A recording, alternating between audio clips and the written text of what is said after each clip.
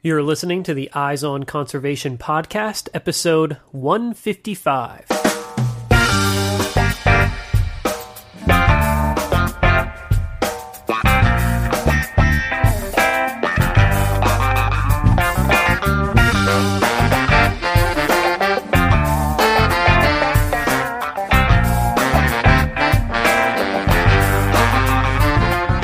Welcome to the Eyes on Conservation podcast, where we bring you engaging conversations about wildlife and conservation from all across the globe. I'm your host, Matt Podolsky.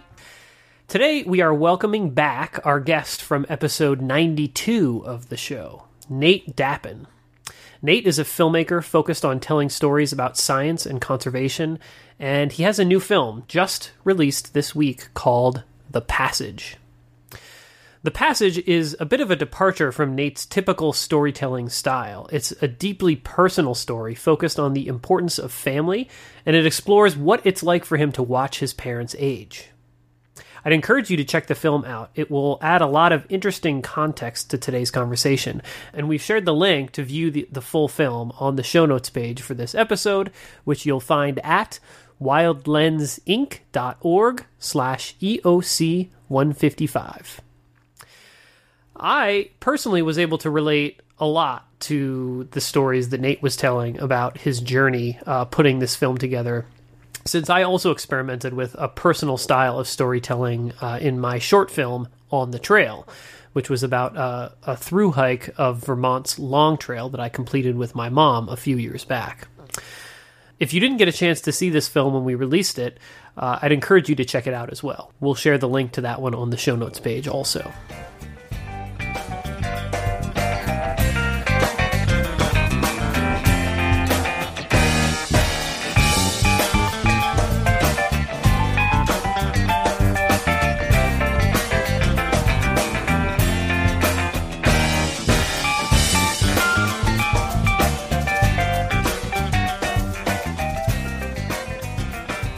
Yeah, my name is Nate Dappen, and I run a small production company called Days Edge Productions with my business partner, Neil Lowson, where we specialize in telling stories mostly about science, nature, and outdoor adventure.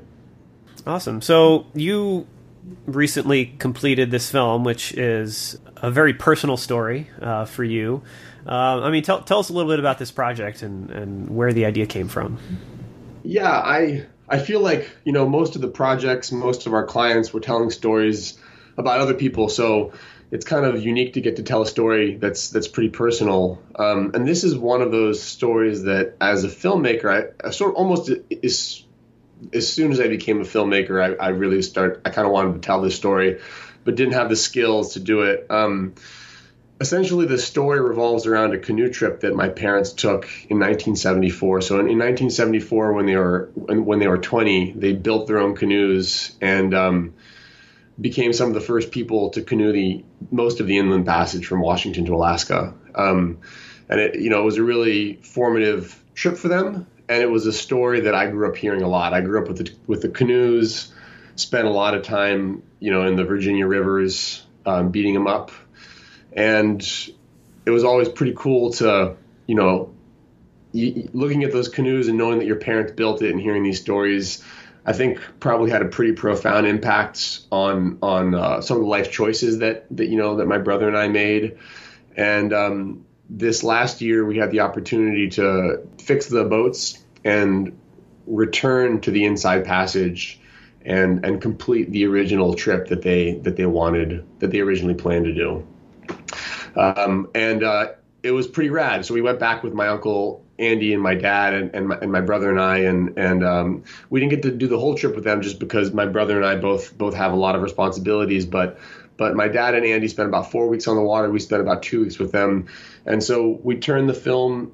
We turned the story into a film about my relationship with my parents and about the relationships that the stories that parents tell their kids have on who we end up becoming as their children.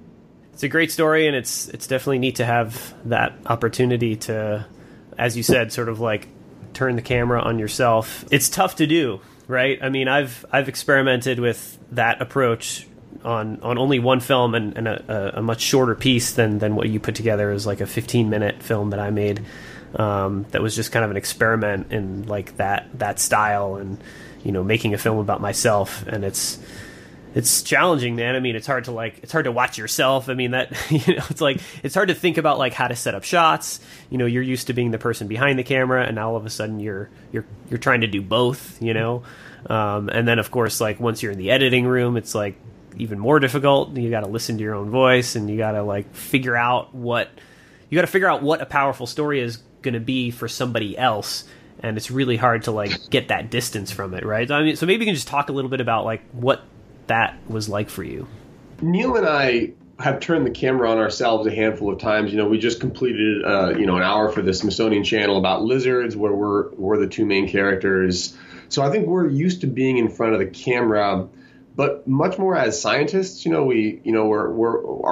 start was as scientists, and so we got our start in the industry sort of being on camera before we started making the films ourselves.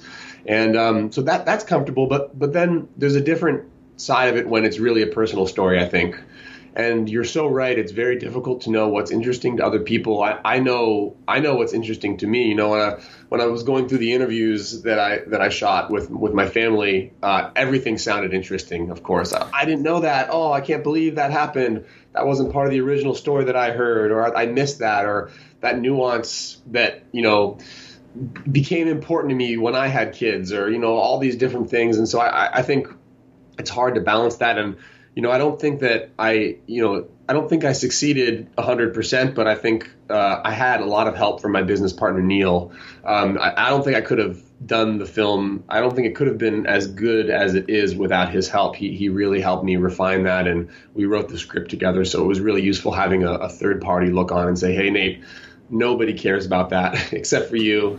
But that's that, and I'm sure that there's more in there than could be. There were some darlings that I couldn't kill for this story, and that's definitely a challenge. And then the other challenge was actually shooting the project. So I'm a main character in the film, and a lot of it is this really remote expedition style filming with 3 other people who've never shot any video before. So I really didn't get a lot of footage of myself during the expedition, which is why kind of we had to use narration to tell most of the story. But, I will say I've taken several breaks from it and come back to it, and definitely not the whole thing. I think I missed the mark in a few places, but there are a few places that I think resonate with people. I think if you've got a parent who you respect and love, I think we all know what it's like to watch them get older, and that's sort of one of the core themes that I tried to make in the film. And so, yeah. From my perspective, you definitely succeeded in that. I mean, when you're telling a story like this, right? It's this balancing act of like, you want to show how distinct this experience was, but you also want people to see pieces of that experience, and for it to resonate with them, it's like there has to be a sense of connecting with that experience, right? Of like, oh, I've gone through something similar, even though even though you've never canoed the Inside Passage, right? And that was like the common piece where it's like when you were touching on that, of like that experience and what it's like to like watch your parents get older, but also to like have that experience with family. It was, it was powerful. Well, I think another big thing, and I think that you're so right. All of us have read books before where,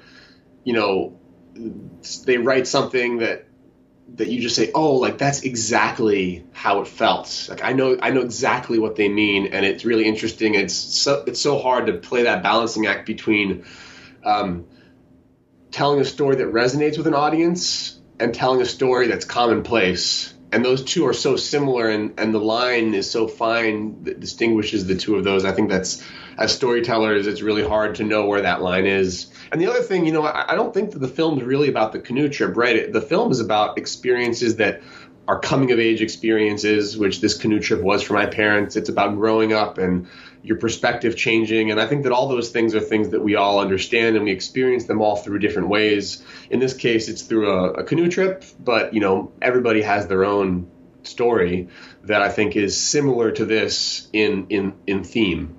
Yeah, absolutely. I mean, The little film that I made a couple of years back, it's as I was watching your film, I mean, I kept thinking about this experience that I went through that I kind of tried to document of through hiking the Long Trail with my mom after my dad had passed.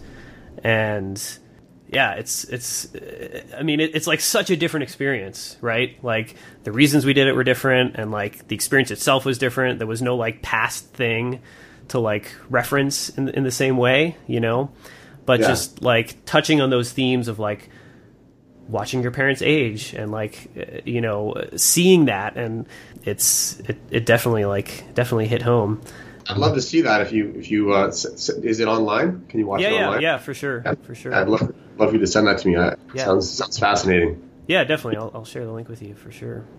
One of the things that I think is really interesting about telling a story like this and going through that experience is it forces you to sit down and have a conversation with people that you know really well in a very different context, you know, and you find yourself asking questions of these people that you know better than anybody else on the planet, right? And they're telling you things that you've never heard before, you know, and it's like that's really amazing to me. And like, clearly you had that experience because you sort of touched on that. Like, I mean, are there like a few things that stand out in your memory of like, I can't believe that you did that, right? Or that you went through that experience, and how did I not know about that, you know?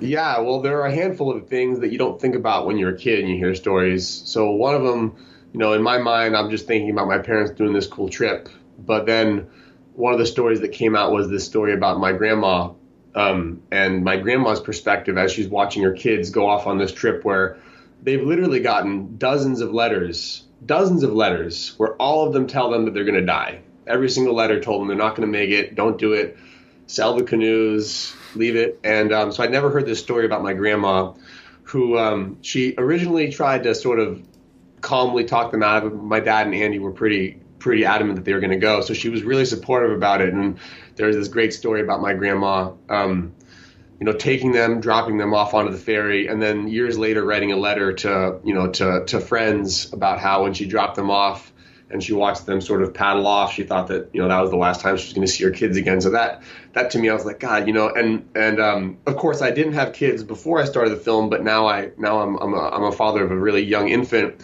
All those cliche things that people tell you about worrying, thinking about those kinds of things, you just never think about that kind of stuff when you're younger. So that was one of them.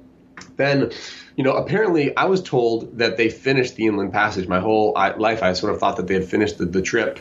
And I found out during this process that they actually there was kind of a mutiny, when they arrived in Ketchikan. The trip was really my dad and Andy's. That was their dream. And my mom was, she was dating my dad at the time, and she was excited about going on the trip, but I, it wasn't her adventure. She went on the adventure, but she wasn't sort of one of the captains. And Andy, clearly, when you look at his journals, he wanted to go on, and I think he was pretty upset that nobody wanted to continue on. And so my dad kind of at that stage had to choose between, leaving with my mom and sticking on that path. She was a very, very headstrong, determined woman in Wellesley College. She knew exactly what she wanted to do, and so he left the canoe trip to go with her when they got to Ketchikan after about 800 miles.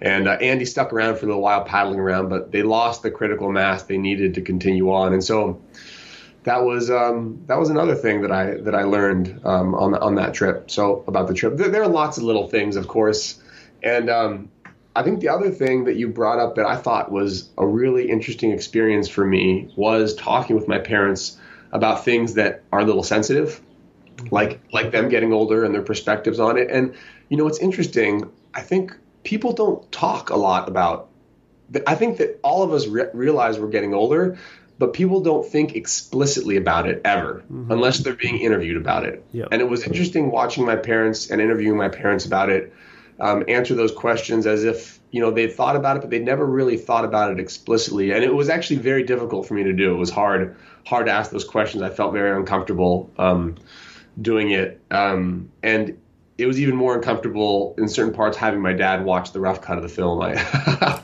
didn't like watching him. I didn't like watching him watch me talk about him getting older. But that's life, right? That's what happens to everybody. So that was really an interesting experience for me. I think I learned a lot as an interviewer, interviewing people who were close to me. Yeah, I mean, I went through a very similar experience, and I think it can be therapeutic, to a certain extent. And I mean, when I was working on this little film, it's like I wanted to, I felt like I needed to explain that my mom and I were undertaking this trip as sort of like a way to get past my father's death. And so I had to ask her about that, and it was like one of the most difficult things that I've ever done, but I think she talks a lot about how therapeutic that trip was. But I think the fact that I forced her to say what it was about, I think helped as well, and I don't know, I'm sure there's it's similar in a certain sense to because you're seeing that, right? And you're forcing your parents to express this thing that is difficult to talk about, Yeah, and it sounds like for you, I wonder. I feel like it's rare to see our parents vulnerable around us because they're in that parenting role. They're strong for us and all those kinds of things. And so I'm sure it was unique for you to. I imagine your situation sounds significantly more intense than mine, but I imagine in some similar ways you probably got to know your mom a little bit better through that, and I certainly did with my parents as well. Yeah, absolutely. Absolutely. One of the things I really liked about your film is, realistically, this journey, canoeing the Inside Passage, I mean, it's an unbelievable feat, It is this, extreme adventure. I mean, it's not, super extreme, right? But, I mean, it's remarkable, and it's not something that most people would even think about doing, right? But you make it feel like something anybody could just pick up and do, well, and you see you guys just enjoying the experience of it, and you talk about just really what this is about is just getting outside and developing that appreciation for the natural world, Yeah, and for those who haven't watched the film, it's definitely not like a Red Bull, extreme. Right, extreme sports, yeah. Yeah, it's like I said, it's not really about the canoe trip, and I think for anybody who's done long trips before, it's not hard to do the long trips. It's just a grind, right? It's like running a marathon. You go slow. It's like running a marathon when you're not competing with it's like walking a marathon. You do a certain distance every day. It's mostly just enjoyable. You're not really aching. You're not really in pain. You're just sort of paddling, and a lot of time to think. One of the really interesting things, and I wish I really wanted to work this into the film somehow. It just didn't fit, and the film's already a little slow, because it's long and it's supposed to be watched on the web. If this was a longer film for captive audiences, I would have added this in. But one of the things that happens when you're out on these longer trips with people, it's crazy how life slows down so much. Everything revolves around food, staying warm, and then filling those gaps with time. And so there's these really long, comfortable silences, and then just conversations that last for hours that are about nothing and everything. And I realized on that trip that I hadn't had conversations like that with my family members since I was a child, because we see each other. We've got 2 hours to hang out. It's Thanksgiving. Everything's rushing around. We haven't caught up. What are you doing? What are you doing? We just, that part of human existence is gone from a lot of modern society. And, it's just such a rare thing for most of us these days to get that kind of time with the people we love. So, man, if you can do longer trips like that, not 5 days, but 10 days or longer, they really change the kind of interactions you have with people. Yeah, that is so true. And I mean, it's as I'm sure you can imagine, it's it's the same thing like on a long distance hike, right? It gives you that same sort of space and allows you to like disconnect and the other thing I think is it simplifies your thought process, right? It's like you wake up every morning and all you have to worry about is how you're going to get from point A to point B. You know, like there's no other confusion. There's no like, oh, emails or like, oh, this responsibility or whatever. It's like all that's still there, of course, but it's all like put on hold. You know, it's like all you got to think about is how am I going to get to this next camp spot, you know? And of course, food. You're always thinking about what you're going to eat next, right? But it's cool. Yeah.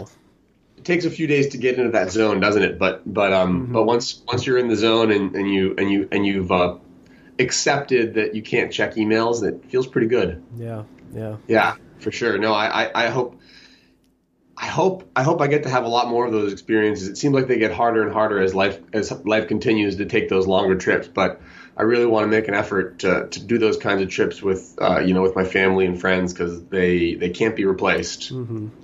Yeah, and so you're a father now. I mean, this is revealed in the film itself, but I'm trying to remember like the dates that it said in the film. Like, did you know that your wife was pregnant when you like left to go on this trip? Yeah, so I found out about a week before I left, maybe like 10 days before I left or something like that. So I was pretty stoked about it, and I was reflecting a lot on that kind of stuff as the trip was going on. For sure. Yeah. So she got pregnant, sometime in May, and then we had our daughter in January of this year. So, so now Juniper's like 4 months old. So yeah, I think that added a whole nother element to the story, because originally it was, about my parents and I, and now it's more about legacy and how identities are transferred through generations by stories. Yeah, I mean that's heavy, man, to be like going on this journey that's like all about family and like connecting with your dad and like your brother and your uncle, and to find out like a week before you undertake this, to like, oh my God, I'm going to be a dad too, right? It's cool. Yeah.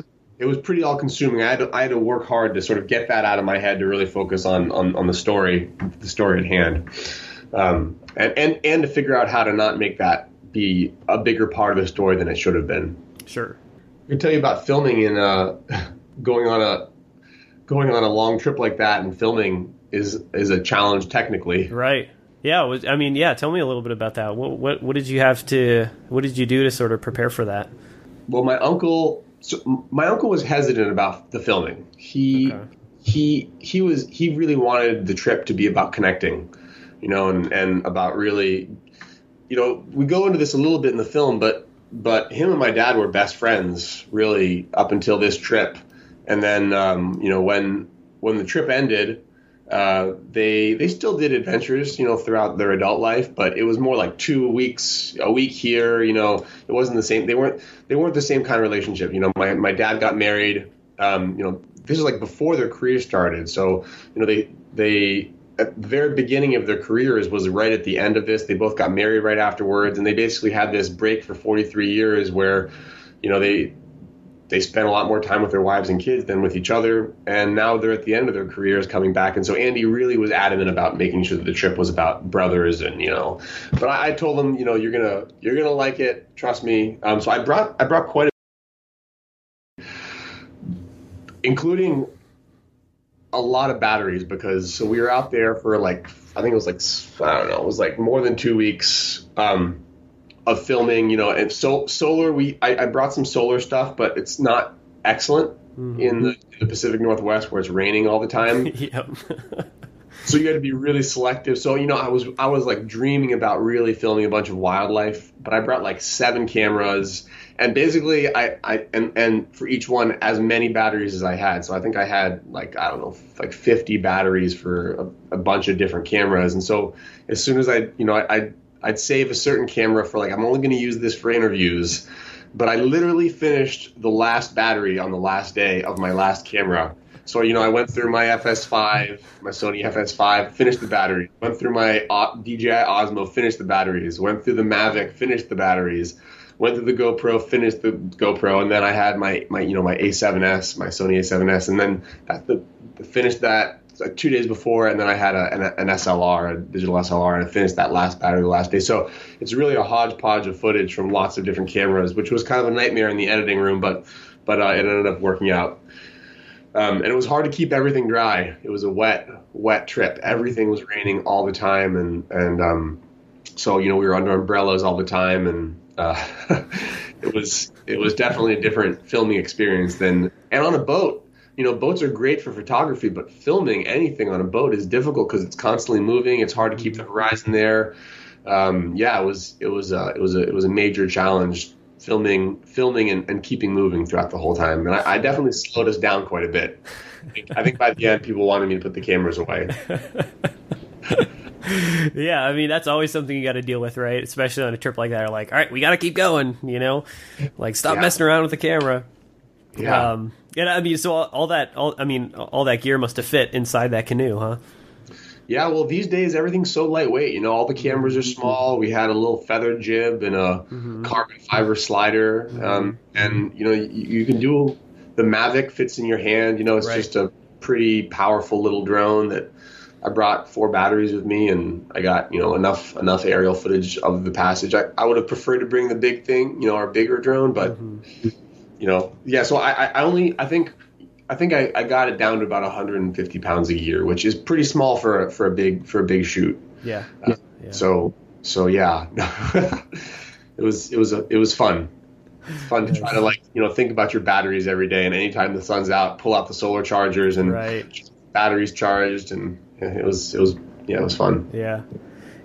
I mean the little film I shot on the long trail was, I don't know. I mean, it originally I wasn't even sure what I was going to do with it, or if I would even turn it into a film. It was just kind of like an experiment. When you're doing a long distance backpacking trip, it's like the amount of weight you have to carry dictates how much fun you have on the trip, right? If you're carrying 40 pounds or more, like, you're pretty much not going to have fun, right? Yeah. If I mean, it's one thing if it's like, I don't know, a week or 10 days or less, but like if you're gonna be out there for a month, it's like, so my mom and I, we tried to get our base weight, the weight we were carrying on our backs without food and water, to 15 pounds or less. And so that meant that I took one camera with a single prime lens, and I shot the entire film with that. What was the millimeter? It was a 20, so it was a micro four thirds, so it's basically like a normal lens. Yeah.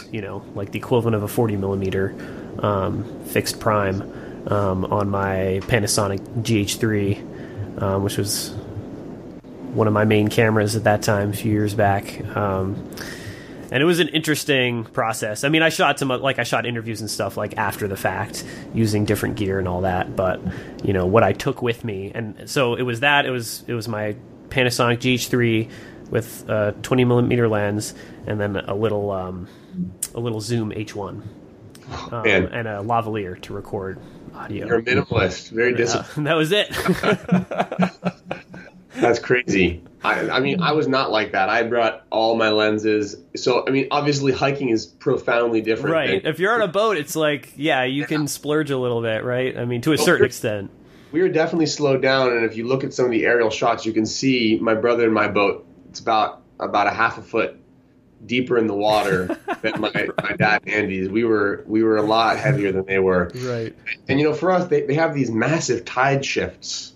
Often like 15, 16 feet tide shifts that were happening in there. And so, if you were, no matter what, you basically had to, if you were arriving at camp at low tide, which we were for at least half the, part of the trip, you had to walk up it was like a quarter mile from where the tide would go out up through slippery rocks carrying these heavy bags. So everyone resented me by the end of the trip with all the gear.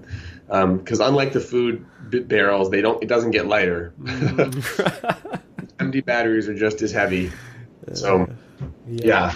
And you know what? I think that there's something to that. I find one of my challenges with all filmmaking is I'm kind of a gear nut. Both Neil and I are gear nuts. We love having all the toys, but the problem is that you get in these situations and you wonder. You always feel like you're making the wrong decision about what tool to use to capture a scene. Mm-hmm.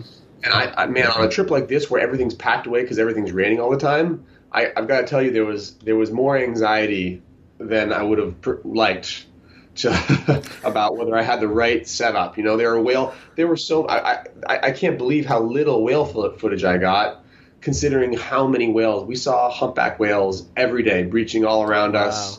It was just the abundance out there was ridiculous. But I never had the right camera out. You know, I think I got some good footage, but I you know, if I was just sitting in one place dedicated to filming wildlife, it would have been a pretty ridiculous trip, wildlife wise. Yeah, I mean, you have that one shot in there, which I think, you know, is powerful because you see that humpback whale breaching and hitting the water, and then you just pan across. You know, to, I guess that was your brother in the boat, just to see his expression, like, holy shit, like, that was awesome, right? I mean, that captures, like, that emotion, seeing that of, like, because you don't realize initially it just looks like this amazing, you know, that could be in any, like, blue chip, you know, like, wildlife doc, like that slow motion shot of the humpback whale, and then it's just like, oh, you realize it's handheld, and then you're like, oh, look at that, you're just, like, sitting in the boat, you know?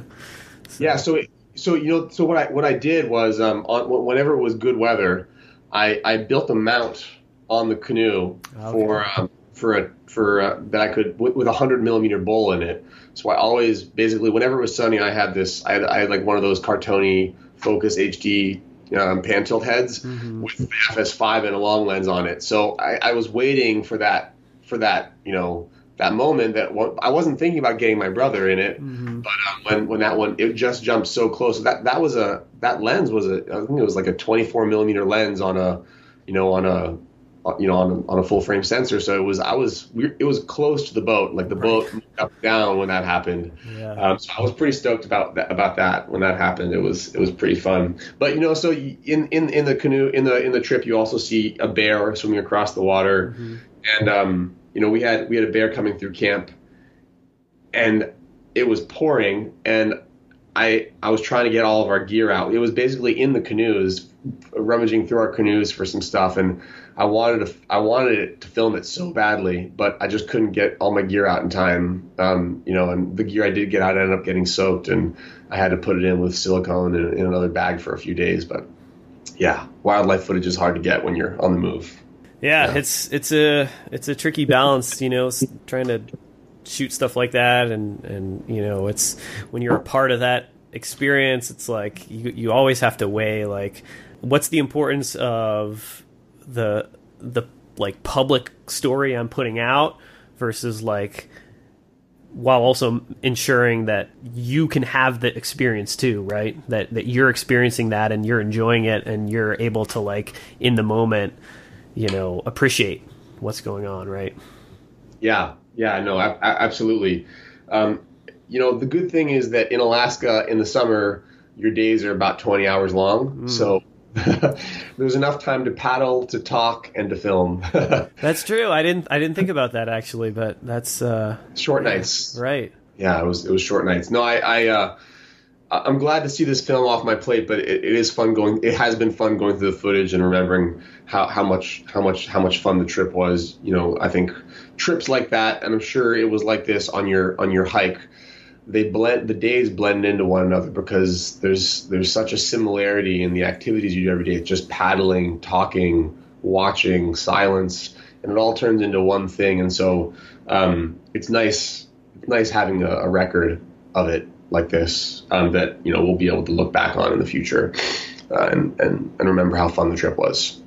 That's totally true. I mean, that's something that I recognized early on when I first got into filmmaking, of how just watching a little clip, of footage just triggers like a whole flood of memories, And I mean, I remember shooting, I was shooting for my first film project when I was like getting into filmmaking and like teaching myself, I would shoot so much stuff that just was totally irrelevant to like, the story I was trying to tell, because I was just trying to like figure it out, But it's so amazing to like go back through that footage. Like I wouldn't, like, my memory of those events wouldn't be nearly as clear, or it wouldn't be as accessible, or like the, understanding like the sequence of like how it actually went down. It's just amazing how like watching one little clip can like put you back in that place and help you remember things that you almost certainly wouldn't remember without that. That's true, and but I do find, and I think most of us who work on films and do photography talk. I've had this conversation with a lot of people. I think we form a lot of our memories based on photographs and footage that might not even be memories we really have. True, yeah. And when I go back and watch, a few films that we've worked on, including this one, this story is a curated version of our experience, right? With very distinct themes that underlie the story of the adventure. And that's not the reality of the experience. That's the story we tell ourselves about what happened rather than the story itself. And I think that in that way, films are manipulative in a certain way, and they shape our memory and our ideas about our past. Certainly, my first memories are memories from photographs, and there's stories around those photographs that my parents have told me. So I don't know what my first memories really are. I think that it's interesting that way. But you're right; they do have that. And there's something about old photos and footage that are just very, I can't quite put my finger on it. You just look at it and you're like, oh, that was a long time ago. And there's grain in the footage. There's something about it. I can't quite get my footage on. That was actually one of my favorite things about working on this project, was going through all of my parents' old photos and, photos and footage of my brother and I as a kid. And, like you said, I brought back a ton of memories, and stories that I had completely forgotten about. So that's very cool. Mm-hmm. Yeah, for sure. Seeing your parents when they're young in photographs is pretty weird. Yeah, for sure. And I like how you put that, right? I mean, how the way you phrased that, I think was really cool. How it's like a curated version of what actually happened, and it's almost like for you and I and other folks that are like the storytellers, like that, we have that responsibility of curating it, right? And it's almost like we're saying, like, this is my version of the story, this is how it looks in my head, and and this is what we want like everybody else to see it. You know what I mean? It's like maybe, I don't know, maybe that it like maybe adds a little bit of like weight of responsibility, especially for, I mean, you made a comment about the sort of weight of the moment when you had your dad watch a rough cut. And I remember going through that, having my mom watch my film as well. It's like, that's the most important audience, right? Because it's like you're taking that experience that was something you went through together and like spitting out what your version of it, Right. Well, yeah, no, I mean, I was very nervous while having him watch the film. I haven't been that nervous, I don't know, since when? Since so long. It's been a long time since I was that nervous. Yeah, and even trying to tell, they told me, through interviews, and obviously I've been hearing their stories for a long time. They told me their version of the story, but I wanted to make sure that I got it at least right enough that it did justice to the way they remembered it. But I think that all of us curate our own stories. Storytellers who do it for a profession, our responsibility is to entertain for the most part and tell stories that audiences can watch, have fun watching, think about things in a new way. But I think all of us, like that is what we do. We tell stories about our life. We curate our life to tell ourselves the stories usually that we want. oftentimes some people don't. Some people curate it in a bad way, and I think that they're not as happy because of that. But I think that is what we do throughout our lives all the time, even before Facebook and Instagram. That's we don't really remember the experiences that we have. We remember the stories we tell about those experiences, and that's who we are. We're the story we tell about ourselves in our minds. We're not really the experience that we have in life. So I think it's really interesting, and that's why I think stories are so powerful and they resonate with people so much, and are so important to all of us, is because that's the role they play. They shape who we are, and they shape who our kids are and who our friends are by affiliation. And so that, yeah, it's very interesting, I think, to think, the more you think about it, the more you realize that we've been telling ourselves stories about ourselves that might not necessarily be true, but it doesn't really matter, because I don't think we really can be just what our experiences make us. I think we have to tell ourselves stories about those experiences to understand them and put them in perspective. I couldn't agree more. I can imagine, right, that it's cool for you now that you are a father, right? And you just went through this experience of like sort of reliving all these childhood memories by looking at these, old photographs.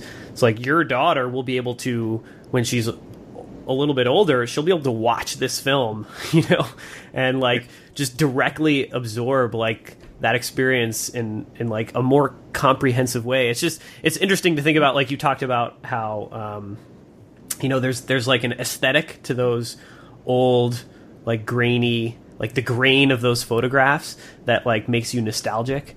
And it's interesting to think about like our kids and how they'll think about the content that we're producing, like the images that we're capturing now in a similar way, right? I'm so curious about that.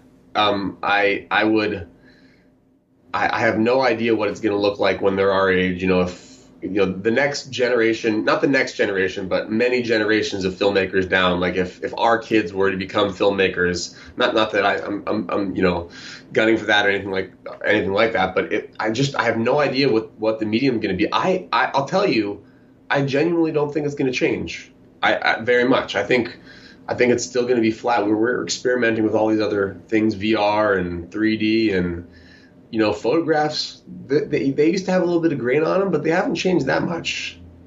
And same with video. Video's been around forever. I just think it's going to be around. I think it's going to be tough to replace. Mm-hmm.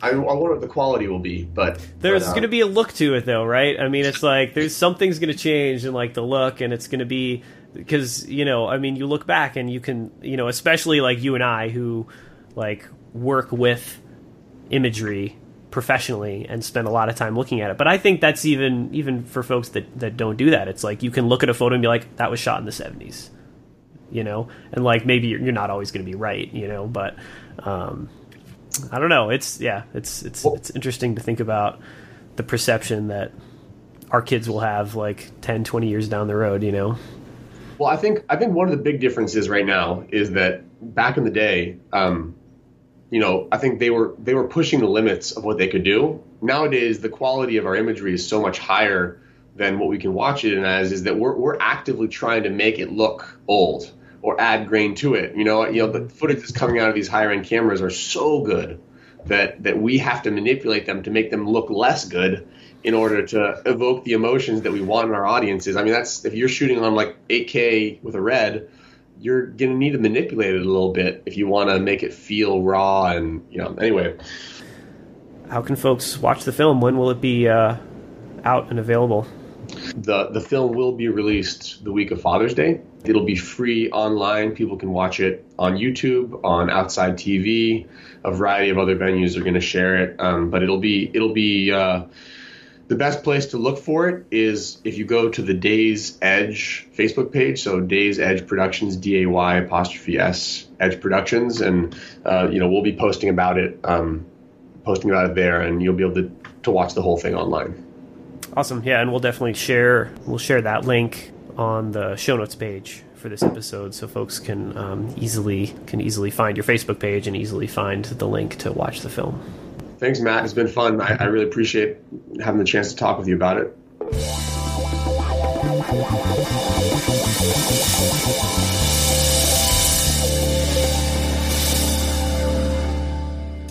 All right, that was our conversation with Nate Dappen from Days Edge Productions. Again, if you haven't watched his new film, The Passage, I'd strongly encourage you to do so. You can find the link to watch it for free online on the show notes page for this episode, which you'll find at wildlensinc.org/EOC155. My fellow co-host, Catherine, along with myself, will both be back next week for a very special episode of the show in which we'll be announcing some exciting new developments on the podcast front, so don't miss it. Today's episode was produced by myself, your co-host, Matt Podolsky. Our theme music is by The Humidors.